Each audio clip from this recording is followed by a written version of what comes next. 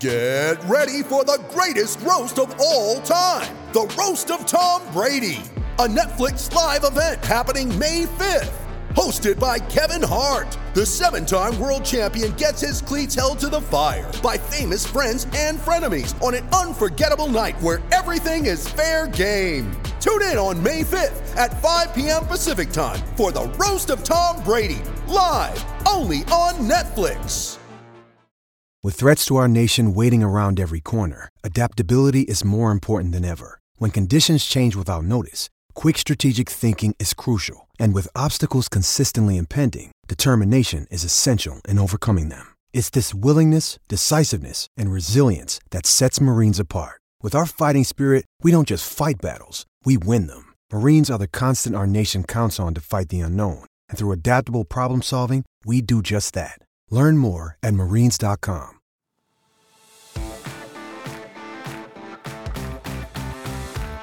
Welcome into the new PFF NFL Daily. Here's a recent snippet from the PFF NFL podcast. You made a few predictions that we could tear apart. Not so well, predictions or suggestions. Fits. Yeah, fits. Fits That fits like. where I would place these guys. Some of the Jerry Jeudy rumors recently was that the Browns could be interested. Yeah. Refuted reports back and forth. Mm-hmm. And that the Patriots could be interested in Jerry Jeudy. Yeah, so the Patriots are a team that's getting linked to a lot of people, obviously, because they still need a number one wide receiver. Juju is not going to be that guy for you. This AFC arms race, the AFC East, before you get anywhere beyond that, it feels like New England needs to make something pretty big happen if they're going to seriously contend within that division. And that would seem to suggest you need a wide receiver. And obviously Brandon Cooks went somewhere else. They didn't get him. So you got to turn to other options. To me, the best New England option is Courtland Sutton. Why is that? Well, people are going to talk about Nuke. People are going to talk about Jeudy. I think Sutton is the guy that provides the Patriots the best sort of mix of what they're looking for, which is a potential true X-wide receiver, a 6'4", 215-pound guy that can run and threaten on the outside, threaten deep down the field. He's a longer-term investment than Nuke would be if they went that direction. I think he's also cheaper if you look at his contract. But I think he also specifically threatens ways that Jerry Jeudy hasn't shown that he can so far in the NFL. So I think Sutton to New England is the best fit of the guys that they could potentially bring in. Do you have T. Higgins on the trading block? Because the Bengals fans are I do. Upset. So I also put T. Higgins to New England. That will be the other option. Not together, like they're not trading for both of them, obviously. But the two guys that make the most sense for New England are Courtland Sutton and T. Higgins. All right. And just to reiterate, this is not necessarily a prediction. It's saying the Bengals will have a decision to make. Like I would do everything I could to keep Jamar Chase and T. Higgins. Sure. I would. And I've said this several times. I absolutely believe them when they say they have no intention of trading T. Higgins. But there's a difference between that and actively turning down a trade offer from New England that involves the 14th overall pick in the draft.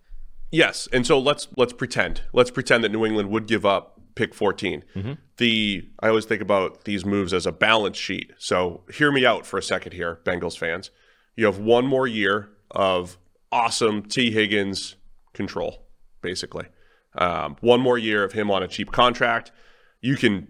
That's valuable, right? That's part of the balance sheet. I can keep T. Higgins, and then I can decide I'm going to re-up him, pay for him, let him walk, get a comp pick and the whole thing. Or the other side of the balance sheet, let's say it's pick 14.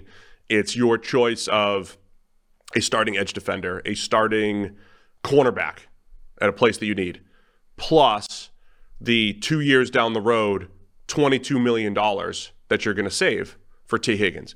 So let's just pretend you're choosing between T. Higgins for this year versus, say, Christian Gonzalez, starting cornerback, potentially, plus 2 years down the road, re-signing Trey Hendrickson.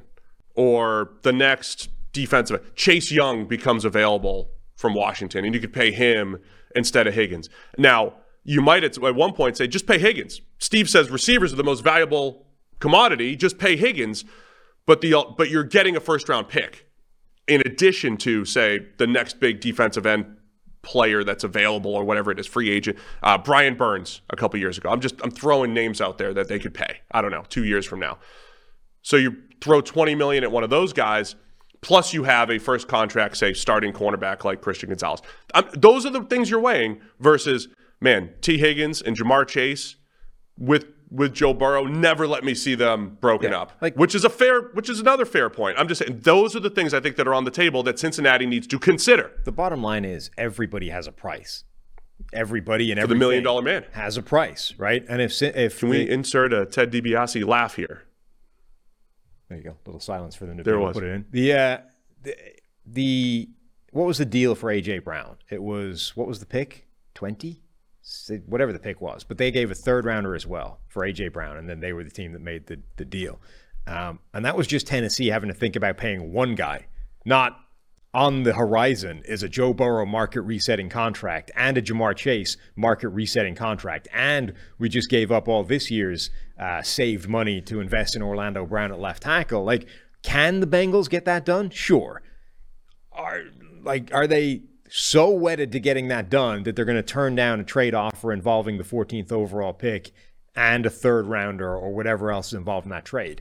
Maybe, but people declaring that like 100% would never happen, I think, are crazy, because that you would be out of your mind to dismiss out of hand that deal, like just not even take the phone call. If New England calls them up and that's the trade offer on the table, that's a very difficult thing to turn down if you're Cincinnati. By the way, from New England's perspective, I would play that well. I mean, I would do that, play that balance sheet as well. Their discussion is, let's pretend it's Christian Gonzalez, starting cornerback that would fit in New England, or Joey Porter, or whoever, starting corner, starting tackle, starting whatever for New England on a rookie contract versus T. Higgins at $23 million a year plus the first-round pick, doing it all day. I don't think he's as good as A.J. Brown. I don't think he has the same impact as A.J. Brown, but I'm still doing it all day if I'm New England, because they got no other choice, in my opinion, but to make one of these big moves. And that, by the way, is why I think Sutton might be a better option, though, than T. Higgins, because I think it's probably more attainable for them. It probably is. That just feels like it's – look, I thought on the surface last year, New England's deal for Devontae Parker, getting him cheap in an expensive wide receiver market, it's like it's a good move.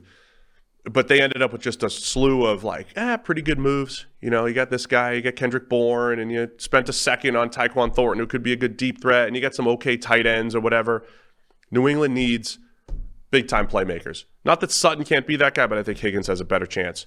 The injury history and catch radius and everything that Higgins brings to the table. Mm-hmm. So you're saying New England has to make a move, in your opinion. They're rumored to make a lot of these different moves.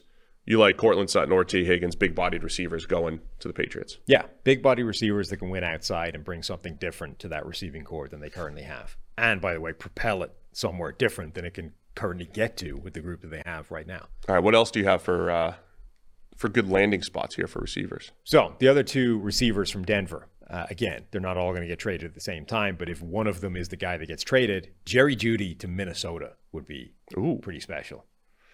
Now, obviously, could they do that? Yeah, why not? Again, if that costs you 23 is their pick? We've been mocking them, guys like Jordan Addison. What if instead of Jordan Addison, you get Jerry Jeudy? Now you've got Justin Jefferson absolutely dominating everywhere, and your complement, in addition to KJ Osborne, is one of the best route runners in the NFL, a guy that gets open against man coverage all the time and can work consistently different areas of the field. You can free up Justin Jefferson to win in some other ways.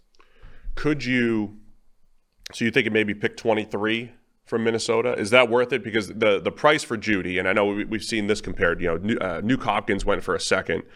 There's a couple mitigating circumstances there. Crazy contract, plus Bill O'Brien was the GM at the time. Mm-hmm. And you don't always have a Bill O'Brien at GM. True. Justin Jefferson went for pick. Rarely, in fact. Yes, yeah. Rarely. Justin Jefferson went for what, 18? Pick 18? I'm sorry. Stephon Diggs' trade was for Justin Jefferson at pick 17 or 18 or whatever it was. Right. But Diggs and Hopkins both had big contracts, either currently or pending, right? Stephon Diggs needed to get paid. Nuke Hopkins was getting paid. Is Jerry Jeudy worth the first? You're going to get one more year of pretty cheap of Jeudy, and then a fifth-year option of a decent price, and then you're going to have to pay him. That's actually similar to what Marquise Brown went for. So I think a first-round pick for Jeudy. I mean, I think Judy's better than Marquise Brown, who went for a first last year in a similar spot where he had years 4 and 5 basically on his first year, his first contract that needed to go. So I think a first rounder is fine. Jeudy and Justin Jefferson, I could play that game. Mm-hmm. And the Vikings are already, I mean, they're strapped because they've had those contracts that they're trying to deal with and manipulate and everything. The Vikings can't do much else as far as big moves. They need to, if they're going to make any move, it's got to be for someone on the cheap. And I think Jeudy could fit the bill there. Yeah, somebody is complaining that, the Vikings like Justin Jefferson in the slot. It doesn't make sense. They need a guy that can win outside. 2 counterpoints to that. Number one, Jefferson spent 70% of his snaps lined up out wide. So you're talking 30% of his time in the slot. Now, even if you say they want to increase that, they can increase it 15%, and it would still only be 45% of his time in the slot. So there's plenty of space for the extra guy they bring in as a complementary threat to be a slot guy. Number 2, Jerry Jeudy can play outside fine.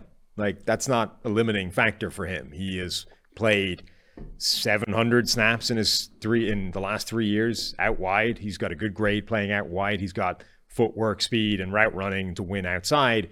That isn't the problem. So actually, I think it's a perfect complement in that both guys can play inside or out, and I would stay the way it is, which is Jeudy spends the majority of his time in the slot. Jefferson spends the majority of his time out wide, but they can cross over and they can flip when they need it to happen. Yeah, I think that works perfectly fine. I just love that you said everybody's got a price to kick this all off. Everybody's got a price. For the $1 Million Man. What other wide receiver landing spots do you like here? So the third Denver receiver, KJ Hamler, I love that to Seattle. We talked about how the Seahawks need a slot guy. Yeah. That also sticks with what Geno's taken over from Russ as having one of the best deep balls in the NFL. That gives you a slot receiver, and it gives you a dude that still maintains the deep threat. You've now got 3 guys that can go deep in DK Metcalf, Tyler Lockett, and KJ Hamler, and it brings a slot receiver and a slot threat to that offense as well. Deep pass production is very receiver dependent. That might sound obvious, but remember, we were asking why Joe Burrow can't hit a deep ball after his rookie season. Right. He was like 5 for 100 throwing the ball down the field after being precision at LSU. Enter Jamar Chase, and all of a sudden it's like, oh, Joe Burrow, he's got the deep ball back. I mean, not to take anything away from Burrow or the quarterback there, but it is a dependent position or stat or production-based stat. So a lot of words there that didn't make sense. No. The Geno deep ball, make it better for Geno. Yep. So the biggest name that we haven't actually given a landing spot to yet is Nuke Hopkins, who I think is a perfect fit for that Carolina offense. Like, we talked about this before. That makes all the freaking sense in the world to me. I don't think the asking price for Nuke is going to be that high because of his age, because of his contract, because of what Brandon Cooks went for. Carolina has the remaining picks to make a deal like that happen, and it's the perfect marriage of short to medium term addition, helping whoever the hell you draft at number 1 or at your top pick actually survive, keep his head above water because of the miserable weaponry that they currently have, which we joked about on the podcast the other day.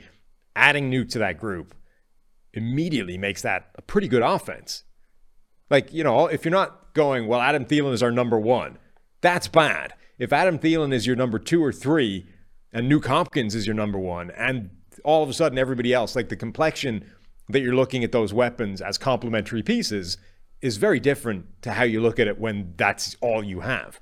Yeah, we broke this down all the other day, right? Again, nothing gets me more excited than moving everybody down a notch on the receiver depth chart. Move them all down.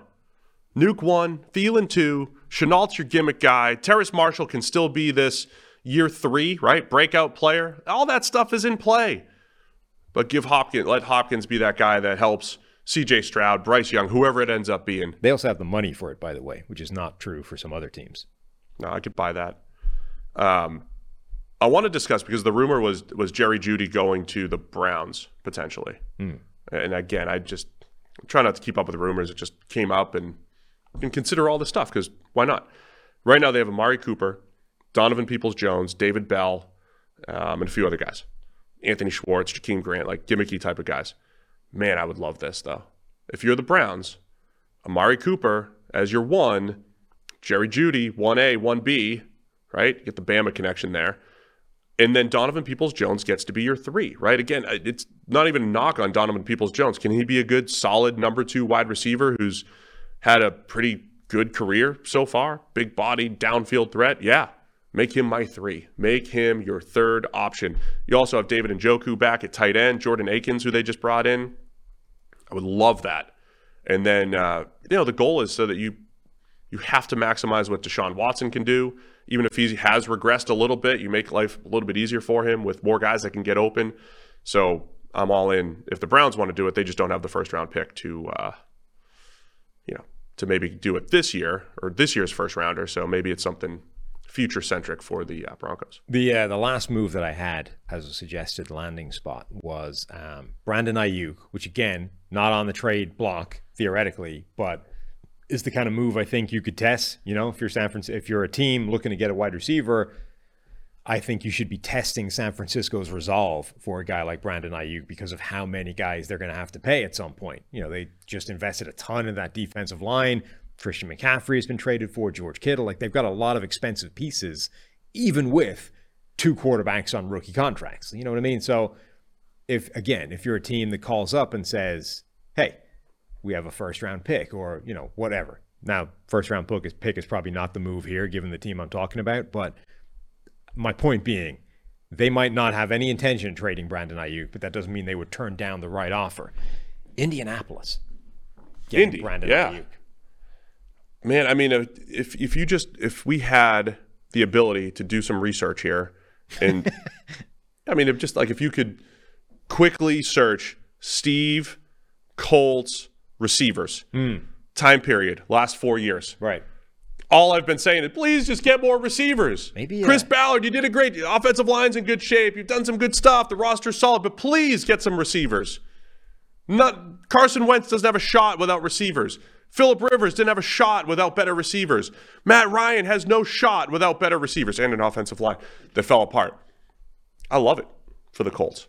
And the Ayuk thing, it's similar to T. Higgins, right? Because 2020, I mean, Ayuk has 2 more years. It's similar to Jerry Jeudy, really. Should Ayuk be on the trading block? No. I mean, the Niners can make it work probably over the next 2 years. But I would also make the phone call just in case. In case. It's all all of these things, all these trade moves require both teams to buy into it. That's why trades don't actually happen that often. But just because a team says, we're not trading this guy, or we would rather have him on the roster, does not mean that they're going to turn down the right offer coming along. Again, everybody has a price. And there's some teams out there that could be or should be pretty desperate for wide receivers.